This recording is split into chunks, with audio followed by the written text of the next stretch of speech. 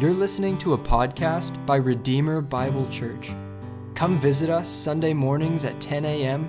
or visit our website at redeemerfortbend.org for more information.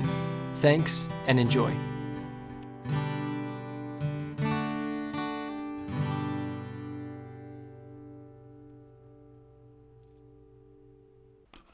This morning we're going to read a section of the Bible with which you may not be very familiar. Let's see if I can get this microphone on my side today. There we go. We're going to be in Ezra, chapters 1 through 3. If you have a Bible, turn to Ezra, the book of Ezra. If you're using the Pew Bible, the reading will begin on page 362. And we're going to read the first 4 verses of chapter 1 and then all of chapter 3, which is a pretty long reading, so I'm not going to ask you to stand. Ezra, chapter 1, verses 1 through 4. In the first year of Cyrus, king of Persia, that the word of the Lord by the mouth of Jeremiah might be fulfilled, the Lord stirred up the spirit of Cyrus, king of Persia, so that he made a proclamation throughout all his kingdom, and also put it in writing. Thus says Cyrus, king of Persia, the Lord, the God of heaven, has given me all the kingdoms of the earth, and he has charged me to build him a house at Jerusalem, which is in Judah. Whoever is among you of all his people, may his God be with him, and let him go up to Jerusalem, which is in Judah, and rebuild the house of the Lord, the God of Israel. He is the God who is in Jerusalem. And let each survivor, in whatever place he sojourns, be assisted by the men of his place with silver and gold, with goods and with beasts, besides free will offerings for the house of God that is in Jerusalem. Chapter 3, verse 1. When the 7th month came and the children of Israel were in the towns, the people gathered as one man to Jerusalem. Then arose Jeshua the son of Jozadak with his fellow priests, and Zerubbabel the son of Shealtiel with his kinsmen. And they built the altar of the God of Israel, to offer burnt offerings on it, as it is written in the law of Moses, the man of God. They set the altar in its place, for fear was on them because of the peoples of the lands. And they offered burnt offerings on it to the Lord, burnt offerings morning and evening. And they kept the feast of booths, as it is written, and offered the daily burnt offerings by number, according to the rule, as each day required. And after that, the regular burnt offerings, the offerings at the new moon, and at all the appointed feasts of the Lord, and the offerings of everyone who made a free will offering to the Lord. From the first day of the 7th month, they began to offer burnt offerings to the Lord. But the foundation of the temple of the Lord was not yet laid. So they gave money to the masons and the carpenters, and food, drink, and oil to the Sidonians and the Tyrians to bring cedar trees from Lebanon to the sea, to Joppa, according to the grant that they had from Cyrus, king of Persia. Now, in the 2nd year after their coming to the house of God at Jerusalem, in the 2nd month, Zerubbabel, the son of Shealtiel, and Jeshua, the son of Jozadak, made a beginning, together with the rest of their kinsmen, the priests and the Levites, and all who had come to Jerusalem from the captivity. They appointed the Levites from 20 years old and upward to supervise the work of the house of the Lord. And Jeshua with his sons and his brothers, and Kadmiel and his sons, the sons of Judah, together supervised the workmen in the house of God, along with the sons of Henadad and the Levites and their sons and brothers. And when the builders laid the foundation of the temple of the Lord, the priests in their vestments came forward with trumpets, and the Levites, the sons of Asaph, with cymbals, to praise the Lord, according to the directions of David, king of Israel. And they sang responsively, praising and giving thanks to the Lord, for he is good, for his steadfast love endures forever towards Israel. And all the people shouted with a great shout when they praised the Lord, because the foundation of the house of the Lord was laid. But many of the priests and Levites and heads of fathers' houses, old men who had seen the first house, wept with a loud voice when they saw the foundation of this house being laid, though many shouted aloud for joy, so that the people could not distinguish the sound of the joyful shout from the sound of the people's weeping. For the people shouted with a great shout, and the sound was heard far away. This is God's word. Let's pray. God, this is probably very unfamiliar material to most of us here today. Help us to understand it and help us to see how it directly touches on our lives. We pray these things in Jesus' name. Amen. Well, tomorrow begins the new year, and that means many of us may be presently setting some New Year's resolutions, goals for self-improvement for 2024. Apparently, the most common resolutions this year are losing weight, saving money, pursuing career advancement, and spending less time on social media, to which we can all probably say amen. Now, I hope that you succeed in whatever resolutions you make. But unfortunately, the truth is that New Year's resolutions are one of the greatest evidences that we can accomplish very little under our own power. Apparently, only 9% of people keep their New Year's resolutions throughout the year. And only 36% manage to make it through January. In fact, about 1 in 4 people quit the whole thing by the end of the first week. And so the truth is, New Year's resolutions usually lead to very little lasting life change. But as we start this new year, I wanted today to give you something that can change our lives. I want to give you the Word of God, which will help us get where we need to be, maybe not on the scale or in the bank account, but where we need to be spiritually by pointing to some truths that can change our perspective about God and our lives and our priorities. And if we believe these truths, friends, and if we remind ourselves of them again and again, I think we will find that they do dramatically change our outlook and how we live. And so today, to find some of these truths, we're going to take a break from our study in the book of Hebrews, and we're going to turn to this little book of Ezra in the Old Testament. Now, Ezra is a book about Israel experiencing a new beginning after languishing for decades in exile and slavery in Babylon. And today we're going to see Israel's new beginning in Ezra chapters 1 to 3. And I hope this will help us with our new beginning here in 2024. Now, today we're going to consider 3 points. First, God is sovereign and faithful. Second, we must respond to God with faith and faithfulness. And third, this means that we need to prioritize worship in our lives. Let's start with our first point. God is sovereign and faithful. Again, if you've got a Bible, I hope you're turned to Ezra 1. If not, it's right between 2 Chronicles and Nehemiah. So go ahead and find it. And if that doesn't help you, again, it's on page 362 in the seatback Bibles. But as you open to Ezra, let me give you a little background to this book. Way back in the days of Joshua, God had established Israel in the Promised Land, and Israel became a mighty nation. But its kings and people fell into idolatry. So God judged Israel and split it into 2 kingdoms. But that judgment didn't cause people to repent. They just kept on in idolatry for centuries. And so God was not happy with them. He was angry. And yet God was patient. He didn't just obliterate his people with wrath. Instead, he reached out to them again and again and again, just like he does with us. He disciplined them repeatedly to try to get their attention. And he called on them to repent by the words of his prophets. 2 Kings 17 verse 11 says, "The Lord warned Israel and Judah by every prophet, saying, 'Turn from your evil ways and keep my commandments in accordance with all the law that I commanded your fathers.' But they would not listen, but were stubborn as their fathers had been, who did not believe in the Lord their God. They despised his covenant that he made with their fathers and the warnings that he gave them." The people would not repent. So judgment fell.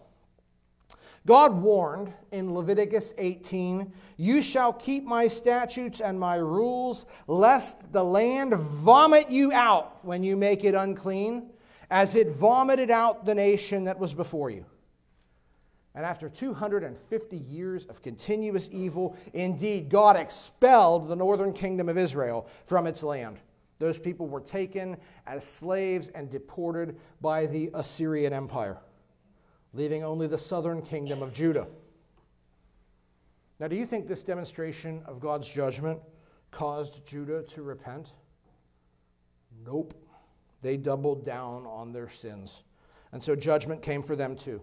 Jeremiah 20 verse 4, God says, I will give all Judah into the hand of the king of Babylon. He shall carry them captive to Babylon. And that's exactly what happened. In 586 BC, the Babylonians came, and we read in 2 Chronicles 36:16 that he killed their young men with the sword in the house of the sanctuary and had no compassion. And all the vessels of the house of God, great and small, and the treasures of the king, all these he brought to Babylon. And they burned the house of God, and broke down the wall of Jerusalem, and burned all its palaces with fire, and destroyed all its precious vessels. He took into exile in Babylon those who escaped from the sword, and they became servants until the establishment of the kingdom of Persia. So Jerusalem fell, the temple was burned, many Jews were killed, and the rest were captured and deported as slaves. And in this, God showed himself to be mighty and mightily faithful to his word. God had promised judgment for unrepentant sin, and he delivered on every word of it. So the land did vomit out the Jews, and Jerusalem was utterly destroyed in this shocking disaster. Could any people ever recover from this calamity? Yes, because God is not only sovereign and righteous, he is also kind, good, and faithful. And just as God decreed this disaster, he had also promised that in time the Jews would be restored. The exiles would return from their captivity and live again in their land. Jeremiah 29 verse 10, thus says the Lord, when 70 years are completed for Babylon, I will visit you, and I will fulfill to you my promise, and bring you back to this place. For I know the plans I have for you, declares the Lord. Plans for welfare and not for evil, to give you a future and a hope. I will restore your fortunes, and gather you from all the nations and all the places where I have driven you, and I will bring you back to the place from which I sent you in exile. Jeremiah says 70 years, and then there will be restoration. What's more, God prophesied through Isaiah precisely how this restoration would begin to happen in an amazing prophecy in which God gives the very name of the man who is going to liberate the Jews more than a century before he was born. Isaiah 44, verse 28. God says of Cyrus, he is my shepherd. He shall fulfill all my purpose. Saying of Jerusalem, she shall be built, and of the temple, your foundation shall be laid. For the sake of Israel, my chosen, I call you by your name. I name you, though you do not know me. I equip you, though you do not know me. He shall build my city and set my exiles free, says the Lord of hosts. Now, wouldn't you know it? 150 years after that prophecy was given, 70 years after Judah fell under Babylon's thumb, lo and behold, there was a Persian king named Cyrus. And he destroyed the Babylonian Empire. And quite suddenly, a man named Cyrus had total authority over the Israelite exiles living in Babylon. And that's where the book of Ezra begins. So let's now see what this Cyrus does in Ezra 1, verses 1 through 4.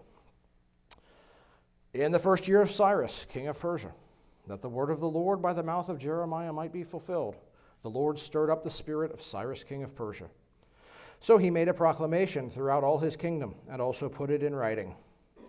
Thus says Cyrus, king of Persia, the Lord, the God of heaven, has given me all the kingdoms of the earth, and he has charged me to build him a house at Jerusalem, which is in Judah. Whoever is among you of all his people, may his God be with him, and let him go up to Jerusalem, which is in Judah, and rebuild the house of the Lord, the God of Israel. He is the God who is in Jerusalem. And let each survivor in whatever place he sojourns be assisted by the men of his place with silver and gold, goods and beasts, besides freewill offerings for the house of God that is in Jerusalem. So here's the man with the prophesied name, living at the prophesied time, with the prophesied authority over the Jews. And what does he do? He fulfills the prophecy. He says the Jews can go home and rebuild their temple, just like God said. What a coincidence! Of course, this is no coincidence at all. And that's the first thing we need to see here. God is sovereign. God is over all things. God has a plan. God is in control. Now, it seemed like Cyrus was in control. He was the most powerful guy on earth. He was the one that sent the Jews home. But why did he do it? Well, we're told here. The Lord stirred up the spirit of Cyrus. God was primarily responsible for this deliverance. Now, what's even more remarkable here is that Cyrus is not a believer. That might surprise you when you read this decree. Because the decree sounds like Cyrus is a believer, right? He says, the Lord is the God of heaven, and he's helping the Jews. But Cyrus is not a believer, and we know that. Because in Isaiah 45, God twice says explicitly, Cyrus does not know me. Moreover, archaeology testifies that Cyrus, like all Persians of this period, believed in the Zoroastrian religion. So if Cyrus wasn't a believer, why in the world would he fulfill this prophecy? Because when Persia conquered Babylon, the Persians did not inherit only a vast number of captive Jews. There were captives from many nations who had all been forcibly repopulated by the Babylonians. And the Persians viewed these people as a security risk and a big expense. And so they had a policy. Let's send them home. And let's make sure they stay loyal. Let's send them home with money and tell them to rebuild their own native religions.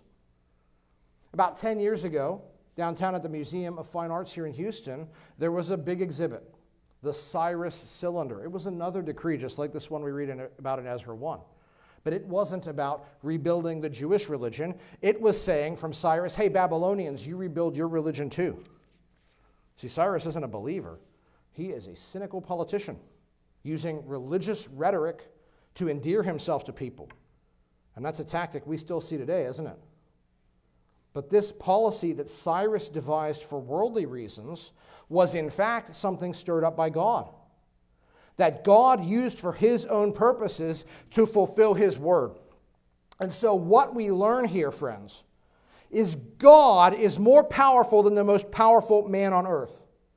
And God can turn even the most powerful man on earth in any way that God desires, so that God might, through him, accomplish his purposes for good or for bad for us. And so that's why Cyrus liberated the Jews and urged them to rebuild the temple. But God did more than that.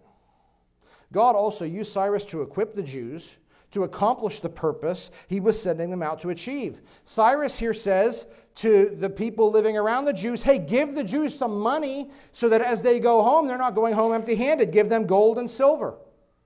This is a lot like what happened in the Exodus, right? When the Israelites left Egypt, their neighbors gave them gold and silver, back pay for their slavery. Here too, the Jews were compensated and supported in this second Exodus by their neighbors. Now, what I want you to see here is all of this is not accidental. This is not coincidental. No, friends, God is at work directing all things in line with his plans. Ephesians 1:11 says, God works all things according to the counsel of his will. And Ephesians 1 tells us what that will is. A plan for the fullness of time to unite in Christ things in heaven and things on earth. See, friends, history has a direction. It's going somewhere. Someday everything is going to be brought before Jesus to either be brought into the new creation or be condemned by him. Everything is heading towards Jesus for the consummation. And God is at work bringing all things towards that consummation. All things vast and small. Nothing surprises God. Nothing happens in this world or in our lives without his permission. That's true for good things and bad things. For big things and small things. Here we're talking about the affairs of nations. We could think about our world today. Wars and pandemics and economic trends. And God's sovereign over all that. It's also true about very small events in our world. Jesus said in Matthew 10, are not 2 sparrows sold for a penny? Not one of them will fall to the ground apart from your Father. But even the hairs on your head are numbered. Fear not, you are of more value than many sparrows. Jesus says God is totally sovereign over something like over the lifespan of every bird, over how many hairs you have on your head. If God exercises absolute control about your baldness, then friends, realize God has absolute control over everything else that happens in this world. The big events and every event that you face in life. Now, please understand, I'm not telling you you're only going to face pleasant experiences. Bad things happened to the Old Testament prophets. Bad things happened to the apostles. Bad things happened to Jesus while he walked the earth. Remember Job? He was a righteous man. He lost everything. And he cried out to God for answers, and God didn't give him any. Instead, God showed Job his sovereign power about everything. And what Job realized was, wow, God is operating on a whole nother level. I can't even begin to imagine what God is doing. And so Job understood that what he needed to do was trust God no matter what happens. And friends, that's what we need to do too. God's in control. He is at work. He is bringing his good purposes to pass in our lives through every event we encounter, good and bad. So we need to acknowledge God's sovereignty and trust him. But we learn something else here, which is that one of the things God wields his power to do is bring his word to pass. God is faithful to his promises. He told the Israelites, you'll be in Babylon for 70 years, and then you're going to return from exile. That would have seemed totally outlandish when it was said, but it came totally true, because God always stands by his word. God said in Jeremiah 1:12, I am watching over my word to perform it. Okay, well, what promises has God made to us? Romans 8:28 says, for those who love God, all things work together for good. For those who are called according to his purpose. Say, okay, well, things are going to work out for good. Well, hey, let's keep reading. What is the good God is going to bring about? For those whom he foreknew, he predestined to be conformed to the image of his Son. And those whom he predestined, he also called. And those whom he called, he also justified. And those whom he justified, he also glorified. This is what God is doing. Believing friend, you have been chosen by the Almighty to be conformed to the image of Christ. Jesus died for your sins so that he might bring you into his own glory. Just like God delivered Israel in the first Exodus from Egypt. Just like God delivered the Jews from slavery in the second Exodus from Babylon. God is bringing about a third Exodus. He has set believers free from slavery to sin and death. He is bringing us into his new land, that new creation we read about. The dwelling place of God is with man, Revelation 21 promises. He will dwell with them. God himself will be with them as their God. He will wipe away every tear from their eyes, and death shall be no more. Neither shall there be mourning, nor crying, nor pain anymore. For the former things have passed away. Believer, that is God's promise to us. That in this life, whatever we're going through, we are being made ready for that eternal glory. And that's a comfort. Because just as God fulfilled all his promises to the exiled Israelites, he's made us better promises, and he will fulfill all of them to us too. Friends, we can rest in God's faithfulness. We can know his word will prove true. We will reign with Christ forever. And before then, his loving care is certain, and he will guide us and give us peace. Friends, we've got to hold on to these truths in this new year, no matter what we encounter. But this now brings us to our second point, which is we've got to respond to God with faith and faithfulness. Look at Ezra 1, beginning in verse 5. Then rose up the heads of the fathers' houses of Judah and Benjamin, and the priests and the Levites, everyone whose spirit God had stirred up to go up to rebuild the house of the Lord that is in Jerusalem. And all who were about them aided them with vessels of silver, with gold, with goods, with beasts, and with costly wares, besides all that was freely offered. Cyrus the king also brought out the vessels of the house of the Lord that Nebuchadnezzar had carried away from Jerusalem and placed in the house of his gods. Cyrus, king of Persia, brought these out in the charge of Mithridath, the treasurer, who counted them out to Sheshbazzar, the prince of Judah. And this was the number of them: 30 basins of gold, 1,000 basins of silver, 29 censers, 30 bowls of gold, 410 bowls of silver, and 1,000 other vessels. All the vessels of gold and silver were 5,400. All these did Sheshbazzar bring up when the exiles were brought up from Babylonia to Jerusalem. God isn't done working here just because Cyrus has issued his decree. He is still at work. He is, again, stirring up the spirits, this time of faithful Jews. Now, Jeremiah had encouraged the exiled Jews to accept. They were going to be in Babylon a long time. He told them, plant gardens and settle down. You're going to be here for decades. And that's what they did. And so by the time Cyrus issued this decree, there was now a thriving Jewish community in Babylon. And most Jews in Babylon seemed content to stay there. They had happy lives. They had peace. They had invented the synagogue as a way of preserving their religious identity.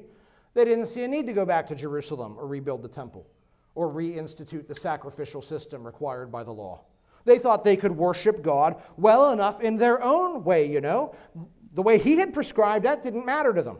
So most Jews did not go home, but some did. Because God had spoken about this day in Isaiah 48:20 and commanded them, "Go forth from Babylon, flee from the Chaldeans, declare with the sound of joyful shouting, the Lord has redeemed his servant Jacob." God wanted his people to go home. And even though it would be hard to leave the new life they had built in Babylon and make that long trek across the desert, some Jews chose to endure this hardship for the sake of God. And God honored their faith. We see that here in the fact that they were given the gold and silver that Cyrus decreed they should be given. And more than that, Cyrus returned to them the vessels which had been stolen from the Jerusalem temple by the Babylonians. And so those who made this trek of faith did not go empty-handed. And so as the returning exiles took this tremendous step of faith, God met their needs. He enabled them to fulfill what he called them to. Now, I want you to see here that what's happening in this passage is just like something happened centuries earlier when God called Abraham and said, "Get up and go to Canaan." Here again, God is saying to his people in Babylon, "Get up and go to Canaan." And there's just two ways to respond to God's word there, with belief or unbelief. Unbelief meant staying put. Belief meant taking God at his word, getting up and going. Some Jews responded with belief. Well, what about us today, friends? What is God's word to us? It's not to get up and go to Canaan. John 6:28, people asked Jesus, "What must we do to be doing the works of God?" And Jesus said to them, "This is the work of God, that you believe in him whom he has sent." God's word to us today is that we need to believe in Jesus, who is God and man, who died for our sins and rose from the dead. And friends, we need that word because we are all sinners by nature and choice. We are born separated from God. We are born as God's enemies, and if things don't change, we will face God's eternal condemnation. But Romans 5:8 says God shows his love for us, and that while we were still sinners, Christ died for us. And Paul says in Acts 17, God now commands all people everywhere to repent, because he has fixed a day on which he will judge the world in righteousness by a man whom he has appointed. And of this he has given assurance to all by raising him from the dead. Friends, Jesus, who died for our sins, is risen, and he is returning to this earth to judge each of us. And if we want to survive that judgment, we must repent. We must have a change of mind, a change of allegiance. We all start off living lives governed by self and sin, just doing whatever we want when we want. We got to turn aside from that old life by turning to Jesus in faith, believing he is who he said he was, God in the flesh, believing that he died to pay the penalty for our sins, believing that he is indeed risen from the dead. That is God's word for each of us today. We need to turn to Jesus and entrust ourselves to Jesus. And so just like what we see here in Ezra, what God wants is for us to respond to his word in faith. And that shouldn't surprise us, because Hebrews 11:6 says, without faith it is impossible to please him. In fact, faith is the only way we can be saved. Ephesians 2:8-9 says, by grace you have been saved through faith. This is not your own doing. It is the gift of God, not a result of works, so that no one may boast. Friends, you can't be saved by giving a big financial donation or by church membership or by doing some good works, even good works like baptism or taking communion. No, we are saved only by God's grace, his unearned gift, and we receive that gift through repentant faith. Friends, we must respond to God's word to us, the gospel, in faith. But I want you to know faith isn't just something we do once to be saved. No, faith Dependent trust on God is the operating principle for the Christian life. That's why 4 times the Bible tells us the righteous will live by faith. Believing friends, every day we've got to face with faith, not with fear and not with arrogance. Paul says in 2 Corinthians 5, be of good courage. He explains, because we walk by faith and not by sight. And one of the important words there is walk. Friends, I think very often when we talk about spiritual things, we get the idea that we're supposed to be super passive, that we should be inactive. And that's because we cherish the truth that we're not saved by works. And indeed, friends, we are saved only by God's grace through faith. But real faith is not inert. It leads to action. Just like we see in Ezra, faith makes God's people get up and go. It's unbelief that leaves us on the couch. And yet I hear Christians so often saying things like, let go and let God. Friends, if you let go, the world's taken the wheel. It's not God. God's plan for our spiritual lives does not entail us sitting around doing nothing. God wants us to war against personal sin. God wants us to strive towards godliness. That's why Hebrews says in Hebrews 4, let us strive to enter God's rest. Or Hebrews 12:14, strive for the holiness without which no one will see the Lord.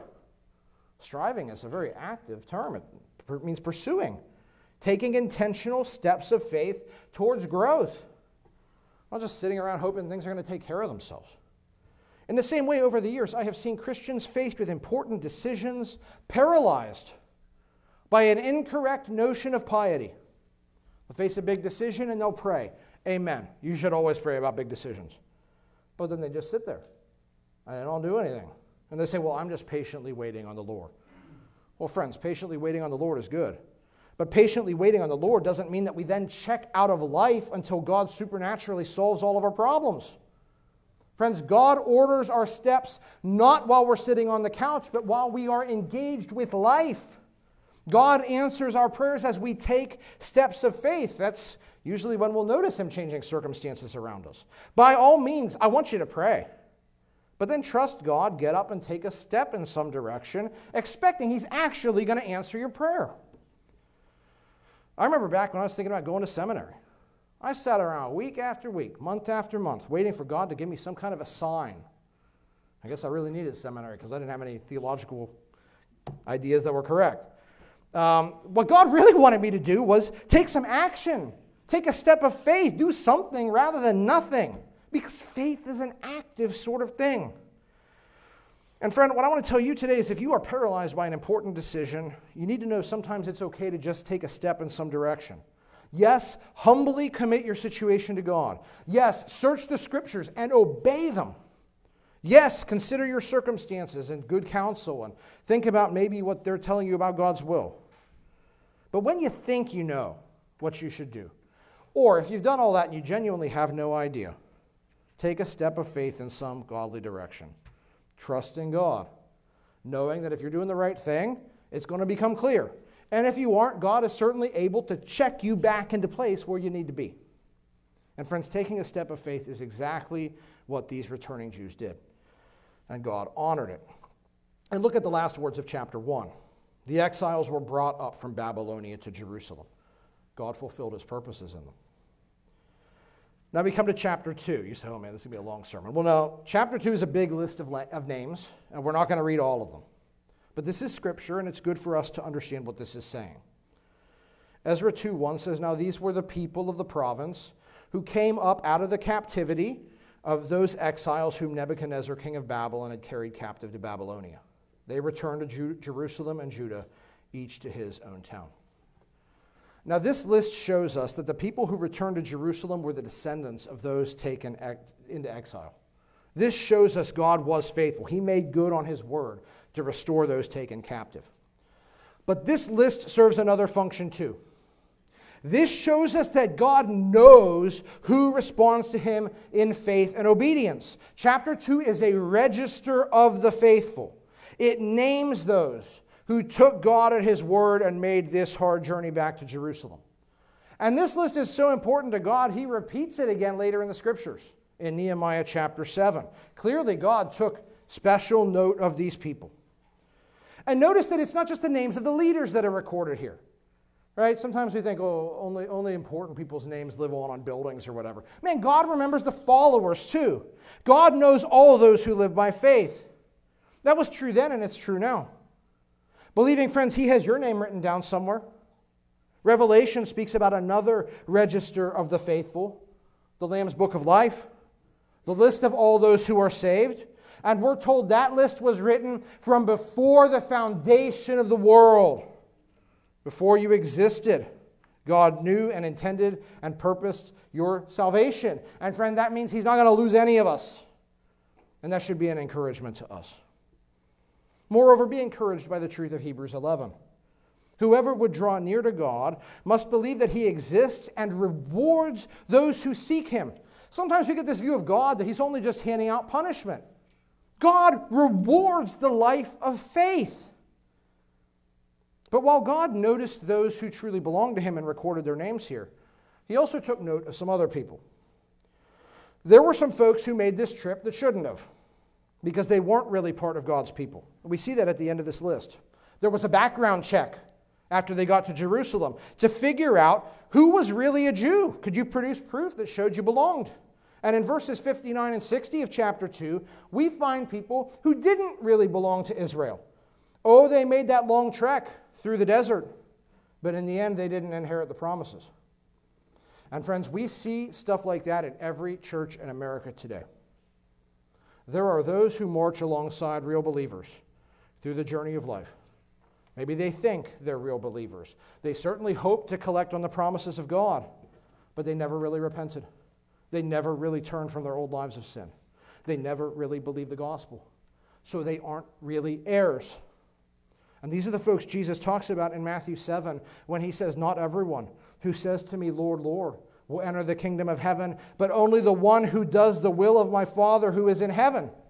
And we already talked about what God's will was, that we should repentantly believe the gospel. And so just as Israel separated the true people of God from the imposters here, Jesus is going to separate those who truly belong to Him from those who are the imposters on the last day. And friend, if you say, you're sitting here today and you say, "I'm a Christian," I want you to hear me on this. This is why we are given the exhortation in 2 Corinthians 13:5, "Examine yourselves to see whether you are in the faith." The Scripture tells us what the believing life looks like.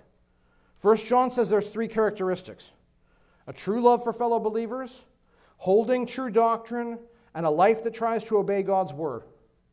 Does that sound like you or not?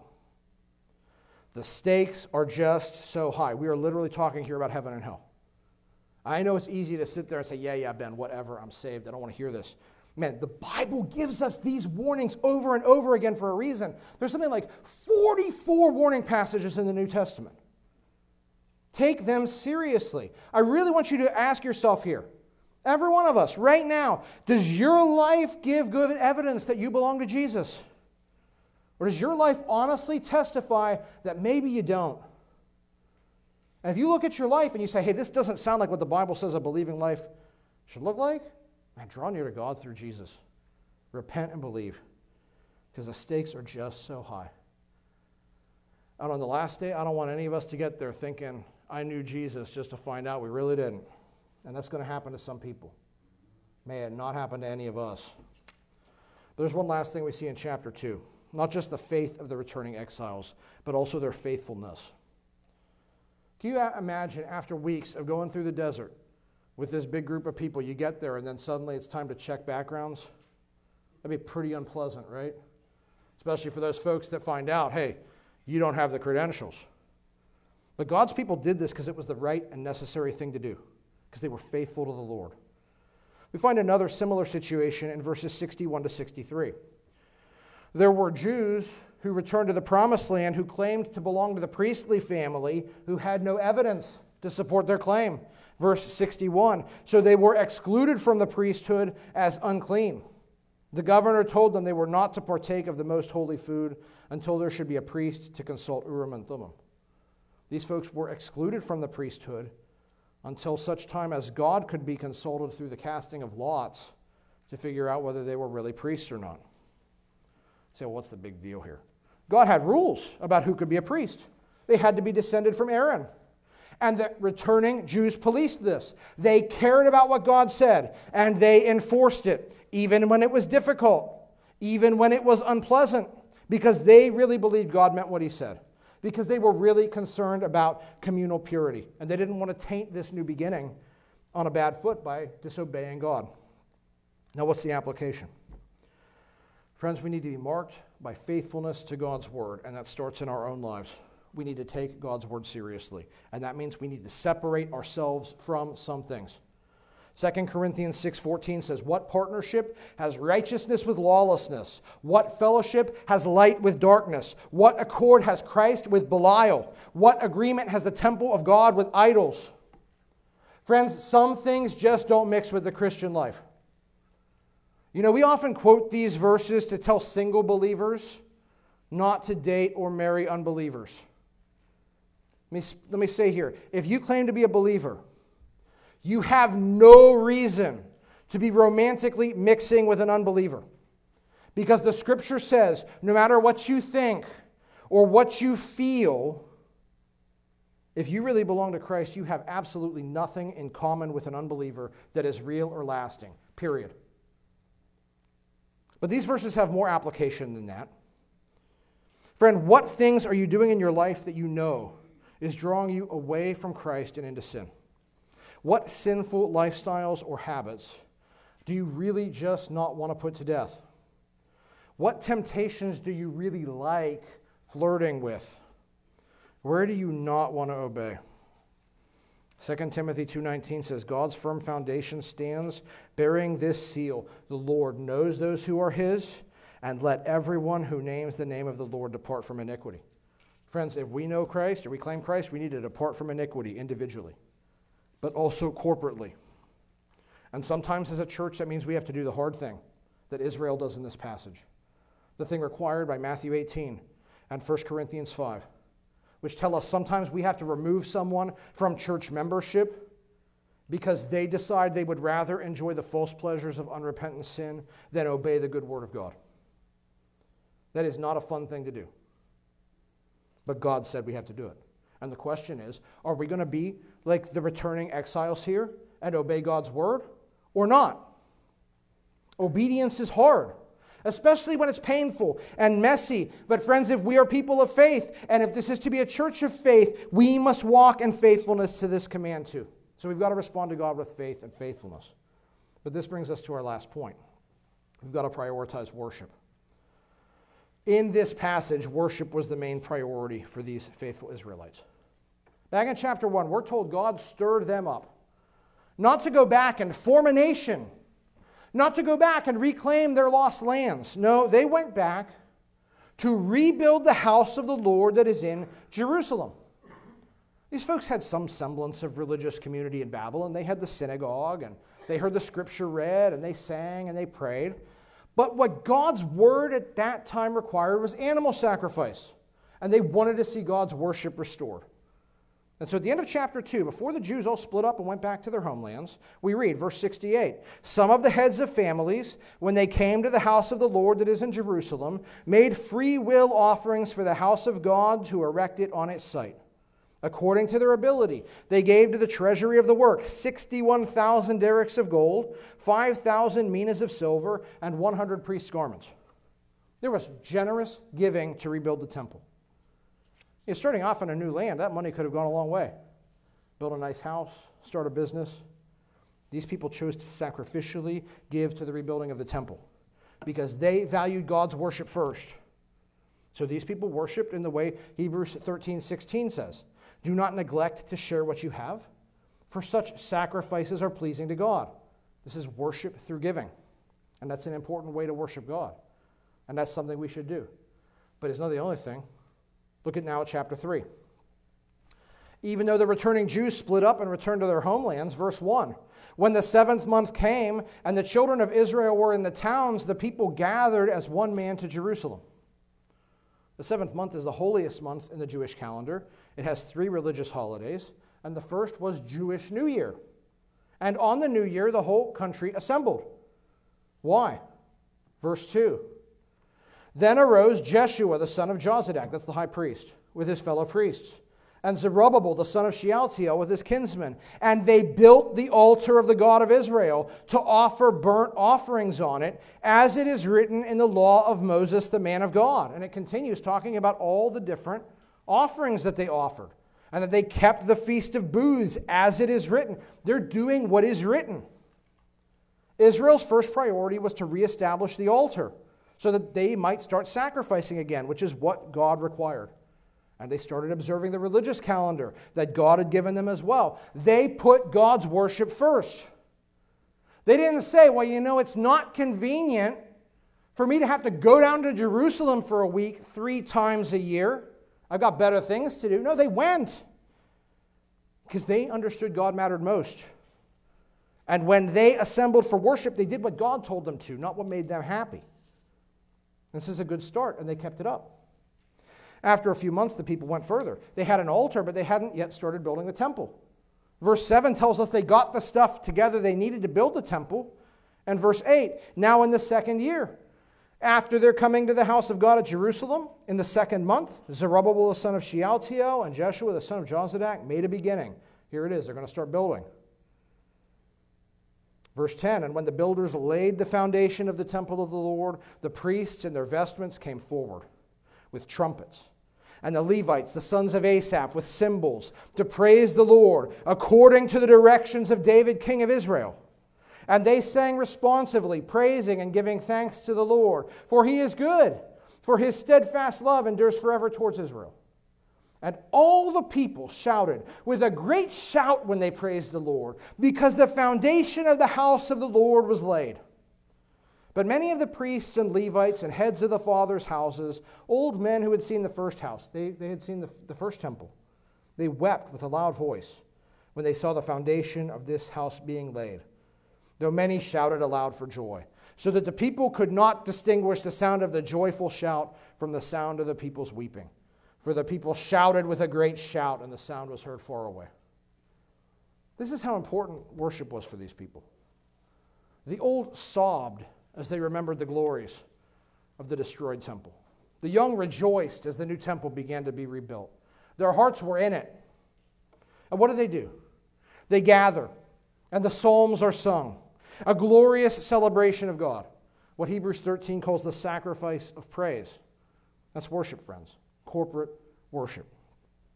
Today, we also are to collectively worship the people of God.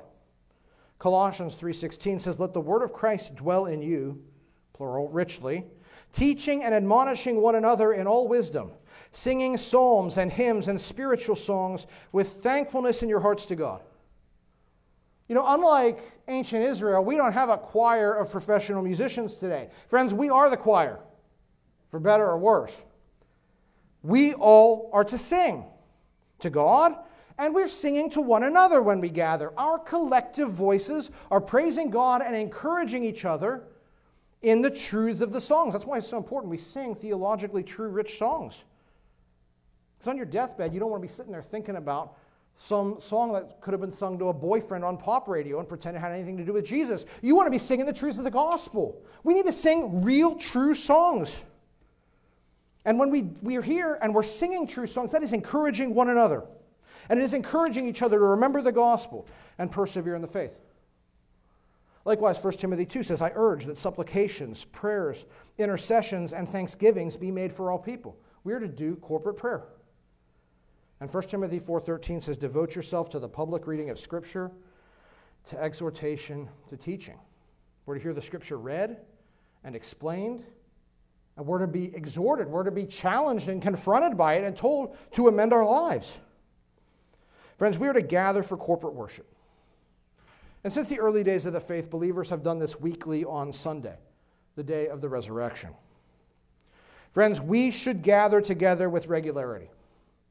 Now, of course, there will be times when we cannot and even should not gather. Friend, if you are sick, please watch the live stream. If you're away on vacation, we understand. But friends, when there isn't a good reason, like being sick or being away, it should be our regular practice to gather together with God's people, to worship when we can, at least on Sundays. And with all of the love in the world, I think a lot of us could do better about trying to gather together on Wednesdays or some of our other activities. And if that's not your regular habit, I want to ask you why. What is it that you have prioritized over corporate worship?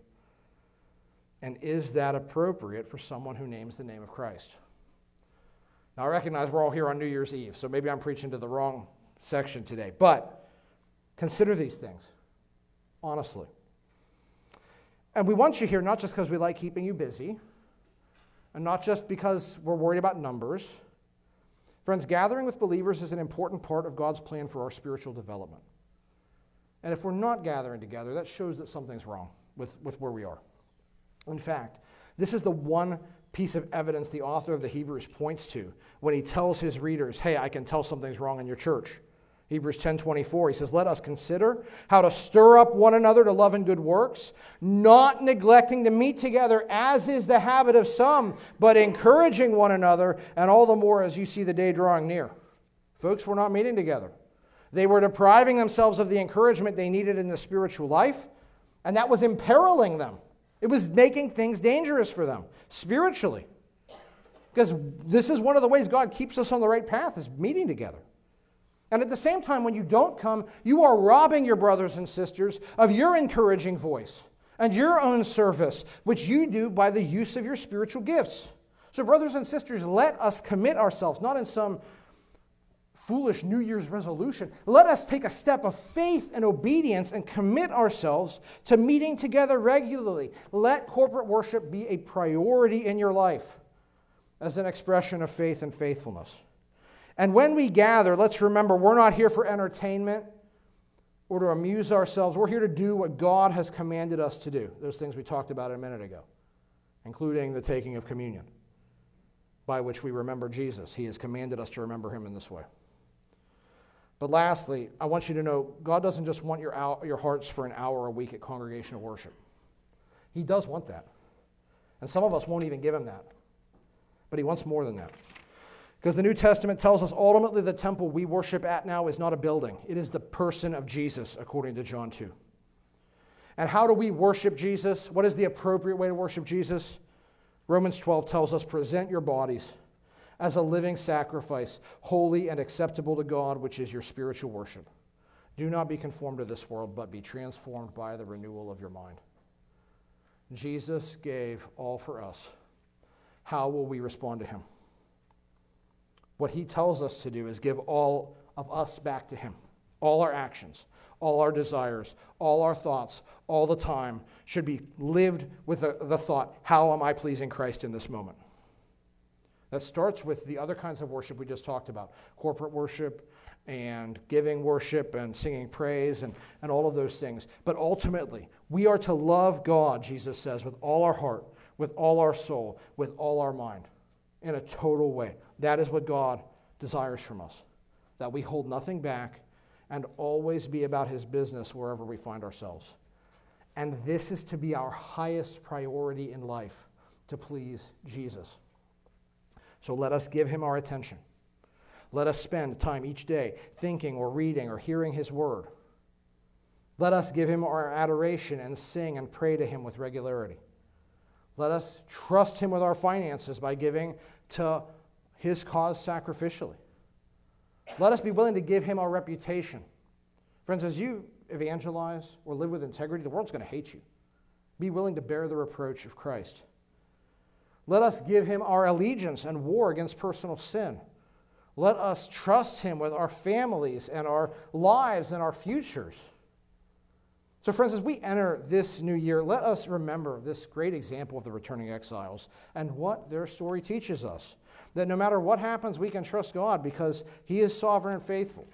That we should respond to him with faith and faithfulness. And that means we need to prioritize worship. We need to live for God in every aspect of our lives. So let us consider how in this year we can better represent Jesus and better honor him in our lives and with our time and with our service and with all we have. And friends, as we meditate on these truths and respond to them with faith and obedience, we will see life change. We will grow. We will be increasingly conformed to Christ's image, and we will please the Lord. And so as Jesus said in Matthew 6, seek first the kingdom of God and his righteousness, and all these things will be added to you.